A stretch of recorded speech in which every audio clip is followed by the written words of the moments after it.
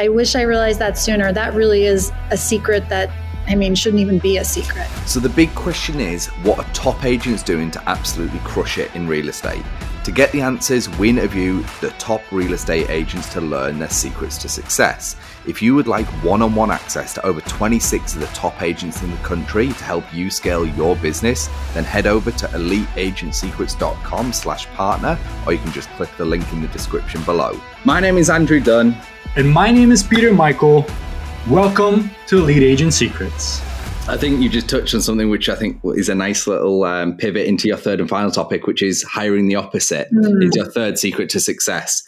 Why is hiring the opposite your third and final secret to success? Well, again, this is an interesting one because it goes back to a lot of the things we've already spoken about with coaching and people giving us information on, are we ready to receive it at that time? This is something that I had a coach through the Tom Ferry organization who was my coach for many, many years. And I absolutely admire and love the time we spent together because he taught me so much. And in the first few years, he kept telling me, this is when I was like trying to hire an admin. And he's like, you're hiring people you like, and it's not that you don't want to like them, but you need to hire someone that has the skills that you don't have. And I think people go into an interview process where they're like, oh, I really like this person, I can get along with them. No, I wish I had just realized it sooner. I hate spreadsheets and I can't do them. I would be a horrible admin. If you hired me as your admin, I would tank the whole operation. So it's I needed to hear that. And it took me the longest time to recognize that I'm looking for someone who loves spreadsheets. I'm looking for someone who loves process, who doesn't, isn't maybe as great with talking to people or doesn't enjoy it, maybe a little bit, whatever the personality type is for the position you're hiring. You want to hire someone that complements what it is that you need and not someone that you necessarily want to go out to dinner with. This is so funny. I think we've literally all of us on this call as everyone has done this mistake where you go, oh man, I just connected with that person. They're awesome. They're going to be great. You connected with them because they're the same as you.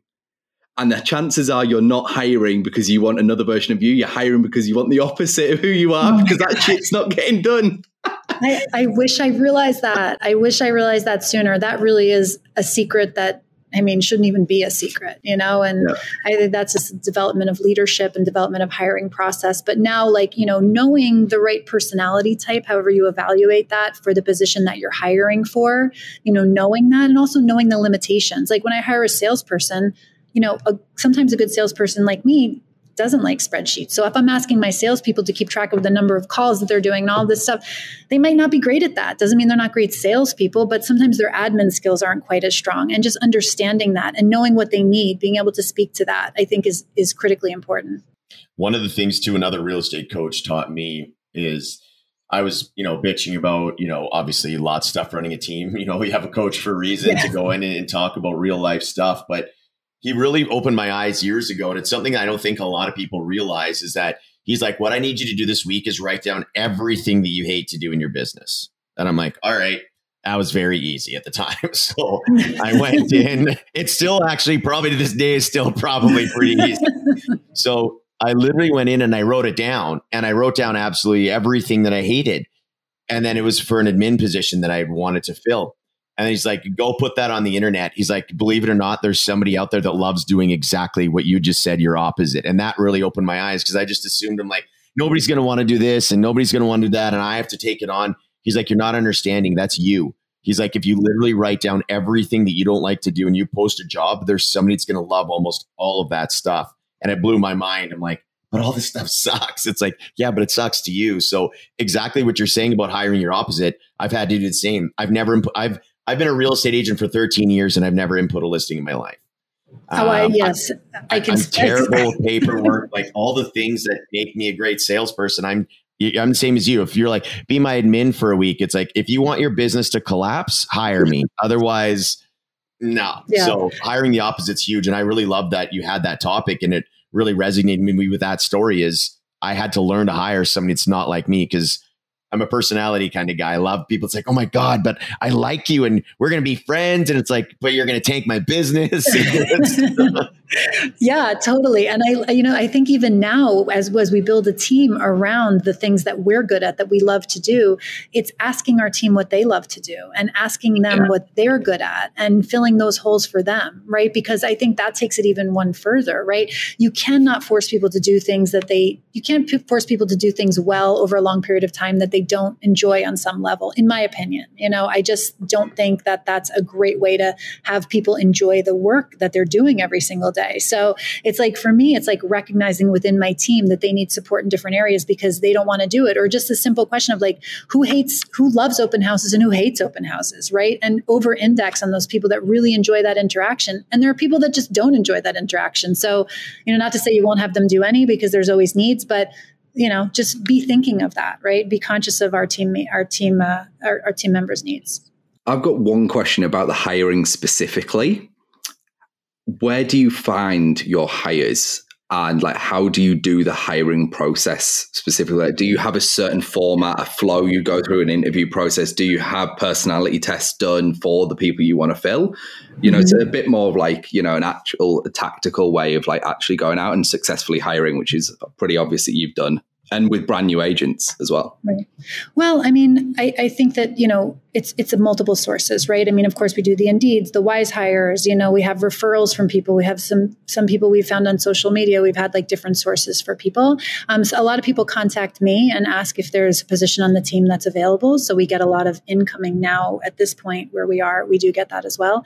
We do look at a DISC personality. Now, I don't think looking at a DISC personality means that somebody can't be great at something else and it's just one aspect of what we do. But, you have to have an avatar of who you want on your team for each position. And that's something that you can develop over time by hiring and letting people go. Unfortunately, that's part of the learning process. And I've had to let a number of people go, and I hate to do it, but it allowed me to fine tune what I'm looking for. So like, I know what I'm looking for in a salesperson. I know what that looks like right now. When I meet with someone, I know who that person is a lot better than I did when I started. That's for sure. My follow-up question is actually then about once you've hired, because this is where we see the biggest drop-off in teams, is onboarding. It's basically people come in and they go, basically like you got onboarded, here's a phone, calculator, see you later, figure it out. When in this day and age, that doesn't work. You just get a horrendous amount of churn, which is why people like, I'm with 17 brokerages last year type bullshit. Terrible. Yeah, it's terrible. And a lot of that seems to come down to comprehensive or not, in this case, onboarding experiences and like making sure you're setting up your agents for success. So if you built something like that, so they come in, you're like, this is your 30, 60, 90 day roadmap. Yep. And then this is what I want you to achieve. And this loops back into your first topic, which is setting expectations. And is that kind of laid out for them? So it's like, if you do X, Y, Z within 90 days, you should have X, Y, Z. I think that I'm generous with the time frame that it takes people to learn the business, because I understand it takes time to learn. I'm not the kind of person who says you need to have sold 6 properties in your first month to stay on the team. I'm not that type of a leader. I don't actually think that's fair to people with the complex nature of the business that we're in. But I do expect them to participate in the activities that we've outlined for them. And we spent a lot of time building out a training system. So yes, we have everything built out. They know what to expect in the first week, the second week. We have checklist of expectations in terms of things they're going to attend, because the reality is that they need to do all of those things to learn the business, right? And we really, it's not based on sales metrics, but it is based on participation. That said, it's important to get people into the sales cycle quickly, because if people don't see success, they lose interest, they don't feel that they're the right fit, and they don't feel valued, and they just don't feel it's working. And when people don't feel it's working, it sometimes isn't, and it's like a self-fulfilling prophecy. So it is important for us to get them onto sales quickly, and we do try to set them up for that so that they are successful. But yeah, we have a lot of training system we built out. We didn't have it at the beginning, and that speaks to what you've said. I was hiring the wrong people, and they were leaving, and they weren't working out. I was investing a lot of time, and it was, and nobody was happy, or they weren't happy. I wasn't happy. It was a terrible combination. Yeah, it's just it's self-fulfilling prophecy. Now, what I want to do before we wrap up is I want to give you the floor, Bianca. So if you're buying or selling homes, whether you've got something else going on we don't know about, how could people reach out and get in touch? Whether it's phone, email, website, social media, let the people know where you're at. Yeah, so our website is biancaandqueens.com. And of course, you could always search for my name on the Compass website or in Google and find me there. Our Instagram handle is the Bianca Colaswano team, and you can find me there. And if you're thinking about buying or selling anything in Queens, of course, we'd love to have a conversation and see if we're a fit.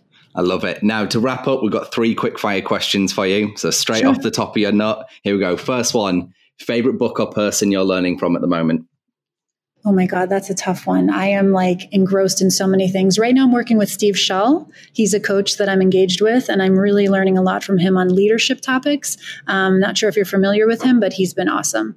Amazing. Second question, what's your real estate goal in the next 12 months? My goal is what it always is maintaining the agents on the team that I have and building their business. And of course, for us, it's about attracting the right talent to the team. Perfect. And your third and final one is, what's the biggest obstacle you think is going to stop you achieving that goal? I mean, I am not a person who sees a lot of obstacles. But if I think there are any challenges that are happening, it's probably just maintaining people's mindsets through what I think will be a market adjustment. And agents on my team haven't been through any kind of market like this where we're going to see some transition happening. And I think keeping them calm so they can keep our clients calm and make sure we know that the real estate market's cyclical and it's going to be a bit of a change and we need to expect that. We just need to rejigger a little bit what we're doing. Perfect. Absolutely love it, Bianca. Thank you for coming on the show. Everyone, we hope you've enjoyed listening to this episode, and we will see you in the next one. Thanks for listening to this episode. If you would like one-on-one access to over 26 of the top agents in the country to help you scale your business, then head over to eliteagentsecrets.com/partner, or you can just click the link in the description below.